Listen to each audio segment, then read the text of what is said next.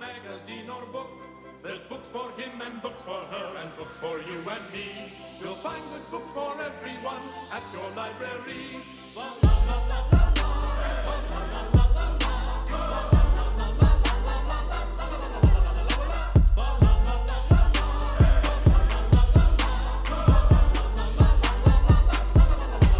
Hey, will you people please pipe down? I'm trying to read. This is a library. What up? What up?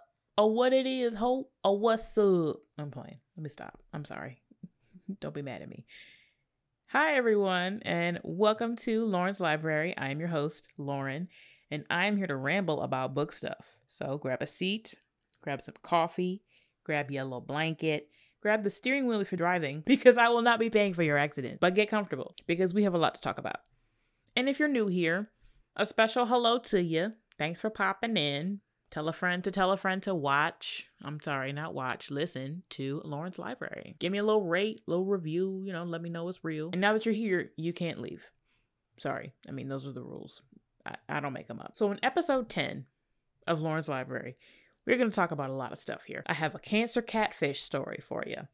I have a review bombing that I want to talk about, and then a short story written by me called Who Saves the Hero. So take a few seconds to gather yourself. I'll wait for you, I promise.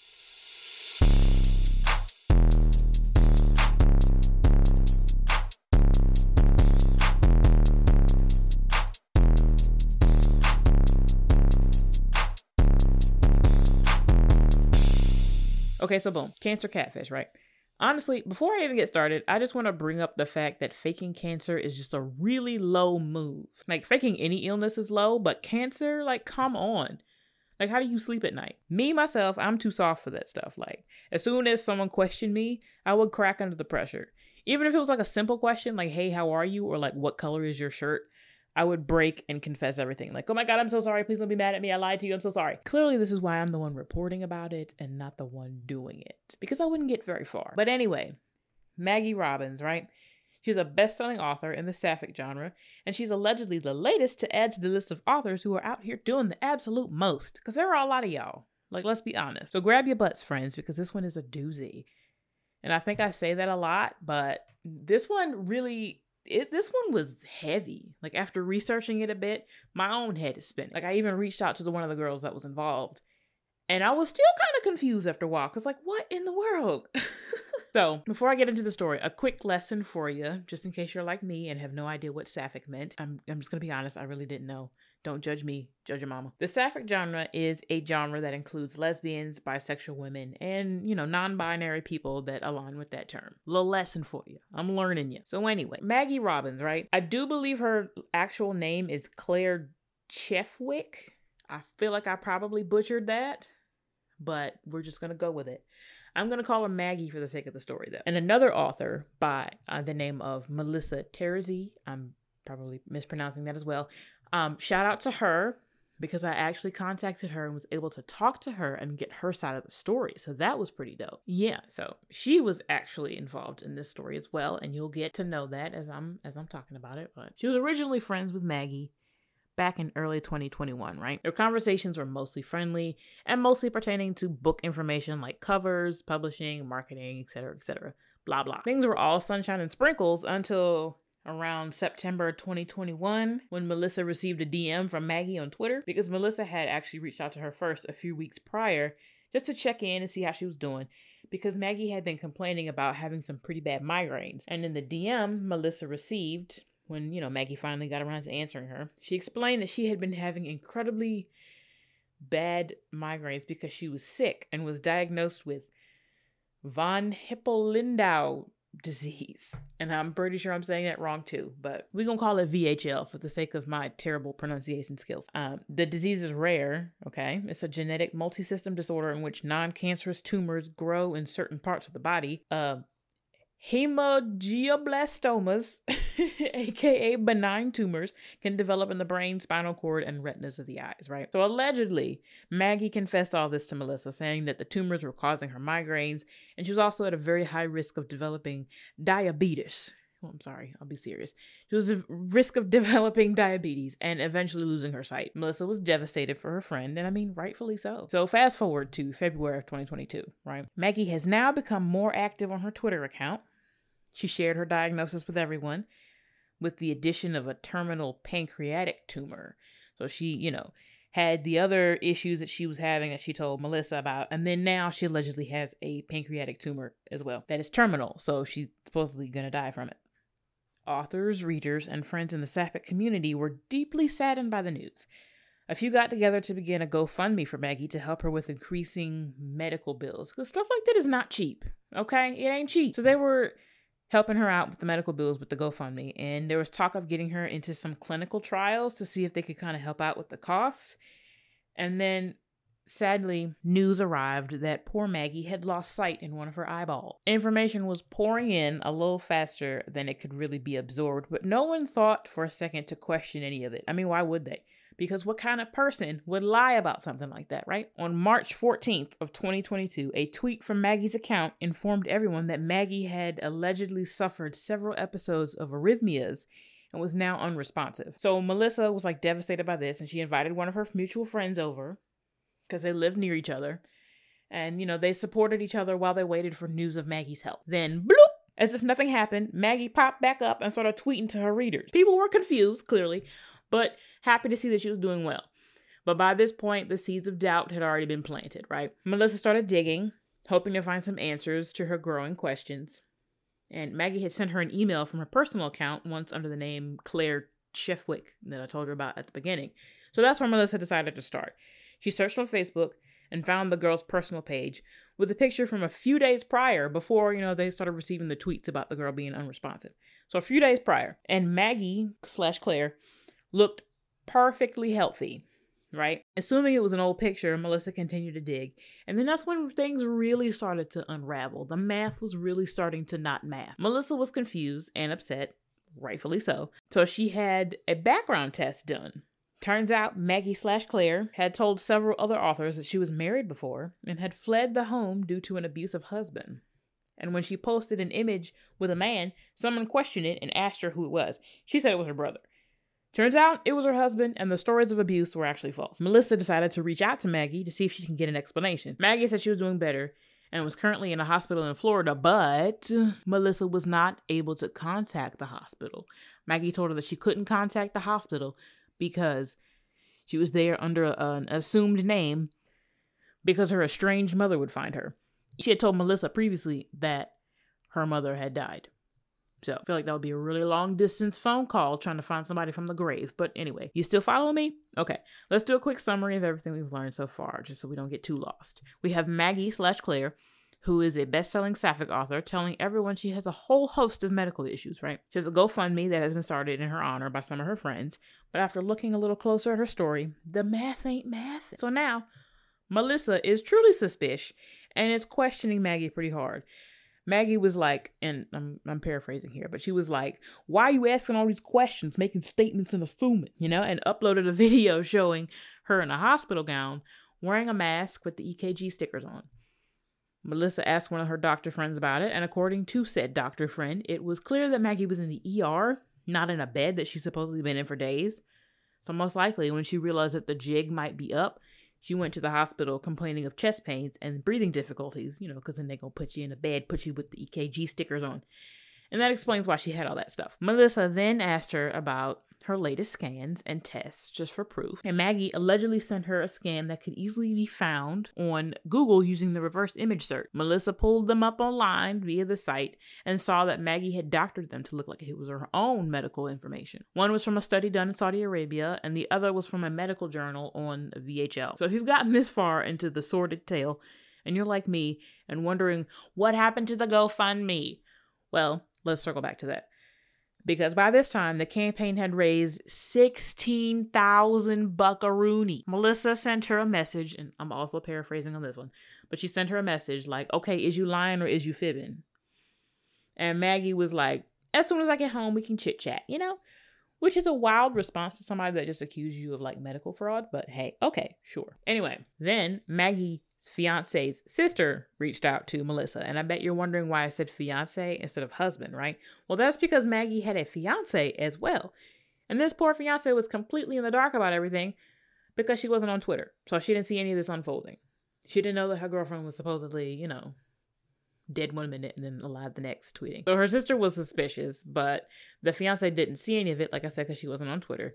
And she didn't see any of the post. And she was under the impression that Maggie only had a few months left to live, but they couldn't live together because Maggie traveled for work, which is wild to me in itself, because if you are a few months from dying, how are you still traveling for work?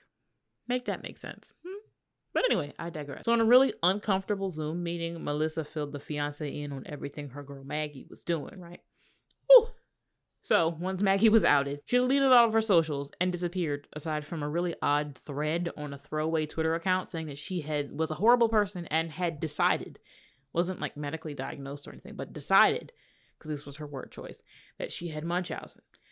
Which, if you remember from previous episodes, that is a condition where a person makes himself sick or exaggerates their symptoms in order to garner sympathy. Maggie declared Munchausen, she just yelled it out into the streets, screamed it into the void, I guess, and allegedly paid back the money she scammed people out of, avoided any legal consequences, and then dipped. And that was the last we heard of her, right? Wrong. Dun, dun, dun. I'm sorry. I'll be serious. I promise. Okay. So Maggie, Claire, whoever you want to call her, is now back under the name Liza Snow, which is not to be confused with Lisa Snow, who is another author and unrelated to this whole mess. Maggie is allegedly using the Liza Snow name to go back to publishing books like nothing happened. She recently published a book called Obedience and is on Instagram, Facebook, and TikTok just pretending that none of this mess occurred. So, quick summary because this is a super wild tale. Maggie is a sapphic author who told all of her online friends and long-distance fiancé that she was dying of a rare cancer and had gone blind in one eye. They banded together to raise money to help her growing medical bills, and then come to find out Maggie was lying the entire time. And is actually already married to another person and living her best life cancer-free. So after sitting through all of that, again I ask, what store are y'all getting this audacity from? Because the supply is in abundance. Let me tell you, the shipment has come in, and I would like some. I'd only use it for good, though. Not to do any of this mess that y'all be out here doing with it. I don't know if the majority of TikTok has found out about this yet, because I haven't really seen that many videos about it, but when they do, they may start review bombing her stuff. And what is a review bomb, you ask? Take a second to recenter your mind after that whole story, and then I'll explain.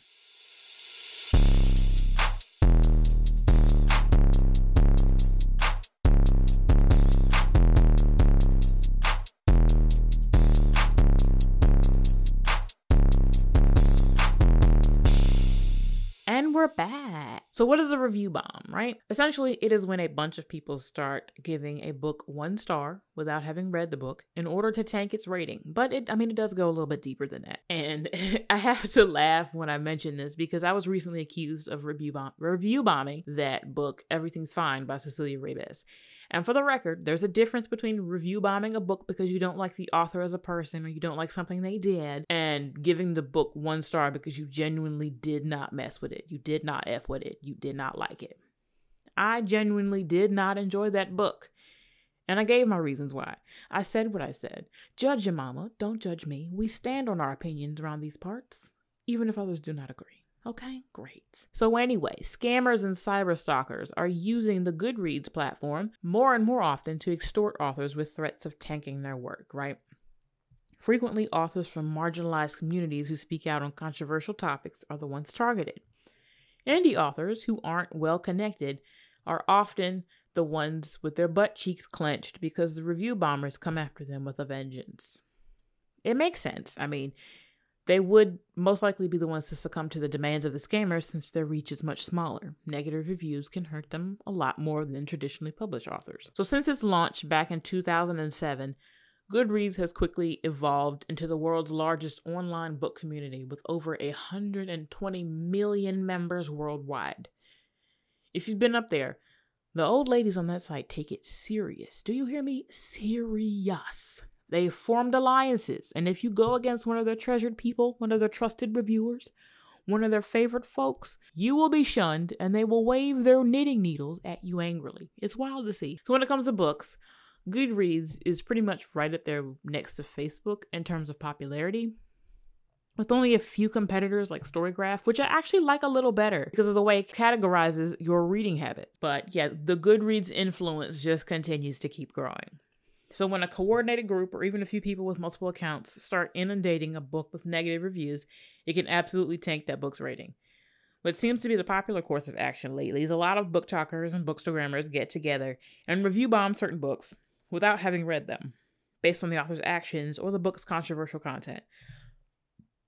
Let's take Everything's Fine, for example. That book, which I honestly would have saw it doing better, like I believe it would have done a whole lot better had they not tried to market it as a romance. That book has some controversial subject matter, right? It was talked about on TikTok before its release, and then a whole bunch of people went and rated it 1 star before even having read the book, before the art copies even came out, and before the book was even published. I think it had like a 2 or 3 rating on Goodreads before it even hit the shelves like last month, which, I mean, let's be clear, that's a trash thing to do. If you give the book 1 star because you read it and actually didn't like it, like me, that's one thing. But giving a book 1 star because it's a popular thing to do when you haven't even cracked it open or read the first page, like that's the work of a douche canoe, like at the highest level. What seems to be the going trend is review bombers are targeting authors of color. And if their book is about important topics or they're speaking out against something that was controversial, people don't seem to like it, and then they go and find their books on Goodreads and bomb them. It's gotten to the point where authors don't really want to speak out for fear that they'll be next to be targeted, and other authors are actually attacking Goodreads for not keeping a closer eye on the reviews people are posting. So far, Goodreads does remove some of the negative reviews if they can tell it's a review bomb, but just as fast as they are taken down, more are popping up in their place. It's a wild place out here, guys. Hide your stories. Hide your manuscripts, because they tanking everybody out here. You feel me? So, yes, long story short, authors are still out here doing too much. As you can see with all these stories I got to tell y'all. Reviewers are out here doing too much as well. And honestly, I'm going to be real with y'all. From what I've deduced after looking around, I've noticed that a lot of these authors and reviewers and people in the book community that have clearly forgotten how to conduct themselves in public all have something in common. One particular thing in common. I'm not going to say what it is, but y'all smart. So I'm sure you can guess what I'm talking about. I'll leave you to ponder it while we get ready for the story, okay? Okay. This week, I have a story for you called Who Saves the Hero? I tried a little something different. Honestly, what inspired me to write it was Station 19. That show is one of my favorites, and it's like one of the few shows that really be having me in my feelings. And like one of the episodes, because I be binge watching it, like I don't watch it when it comes out, I just sit and binge it. One of the episodes I was binging in the latest season, it really got me thinking. And that's where this story came from. So, who saves the hero? Let's get into it.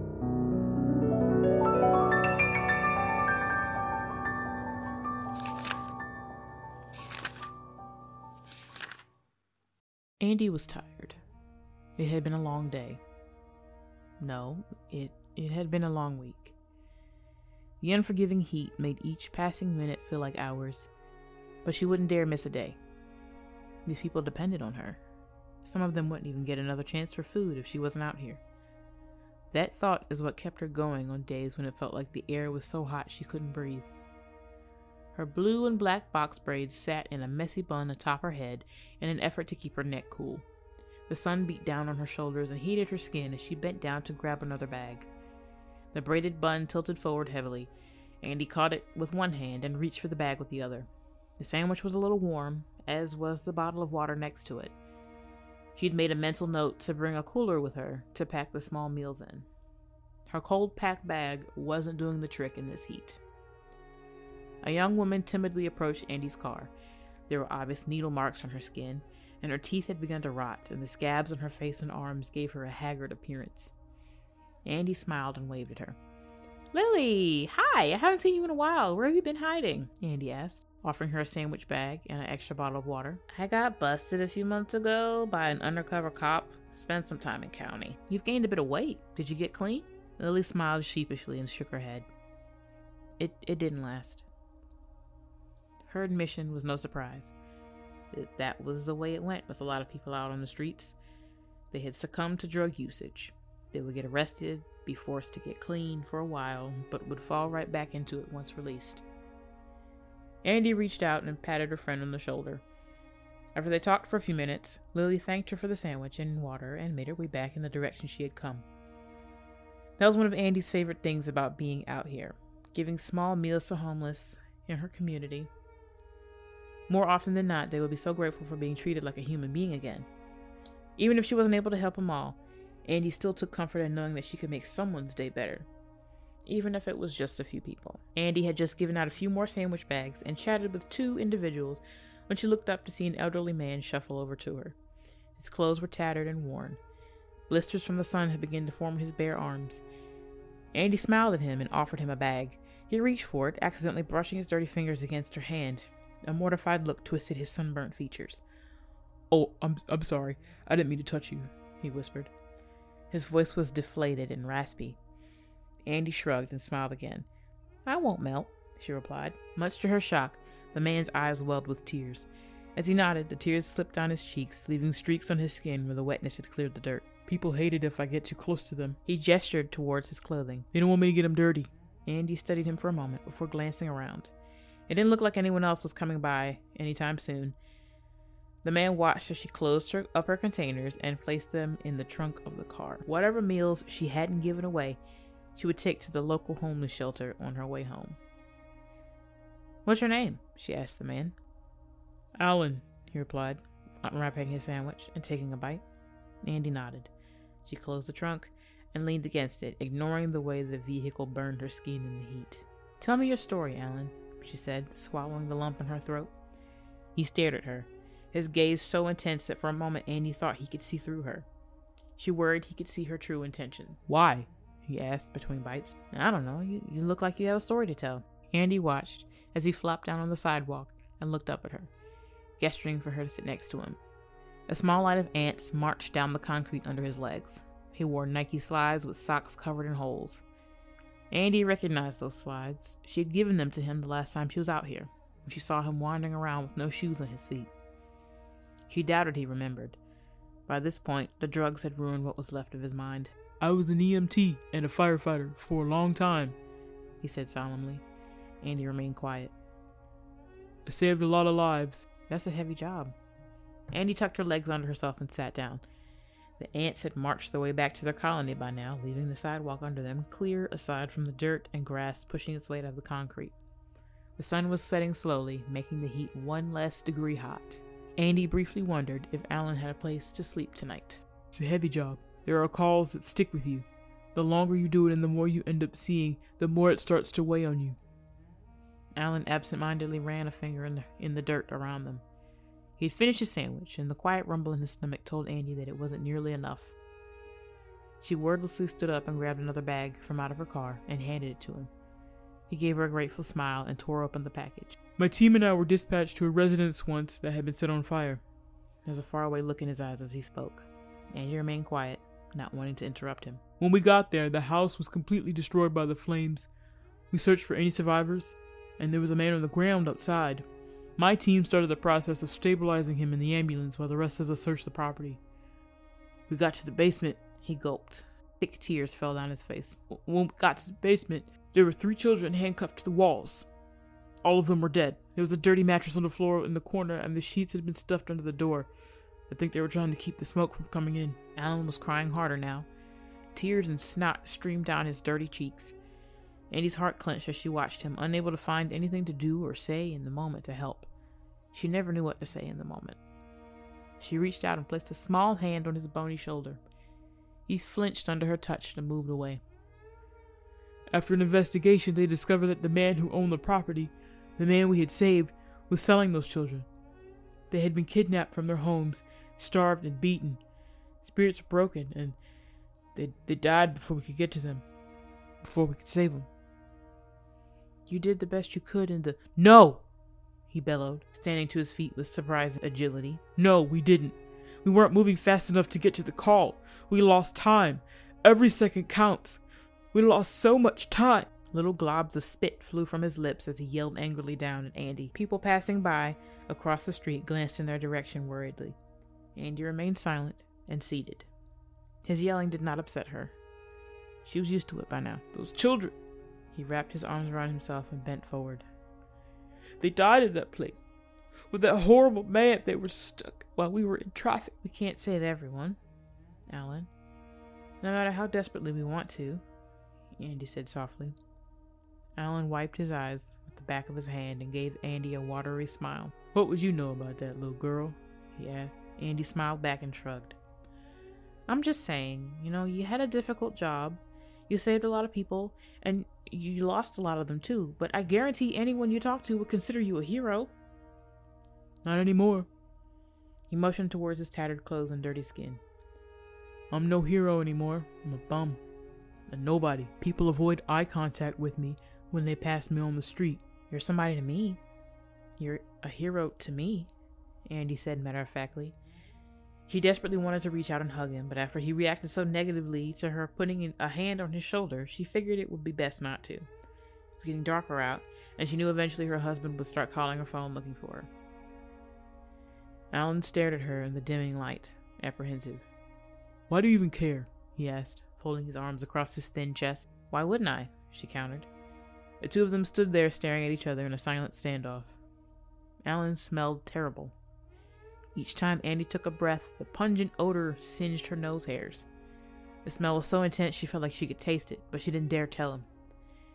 Being homeless was humiliating enough. Being out on the street was humiliating enough. She made a mental note to see if she had any bars of soap in her house that she could bring with her next time she came out. Maybe he could slide into one of the nearby gyms and use their showers. I don't need your pity, Alan spat. His expression hardened as he watched her. This isn't pity. Andy stood and folded her arms. A light sheen of sweat coated her skin. This is me being a decent human being. Alan stared at her. His expression was tortured, like he wanted to say something, but he couldn't bring himself to do it. Will you be here tomorrow? He asked, after a moment of silence had passed. Andy nodded. Same time, same place. He paused again, contemplating before shaking his head and stalking off in the distance. Andy watched him for a moment, sadness clutching her heart. With a sigh, she closed her trunk again and climbed in the front seat of her car.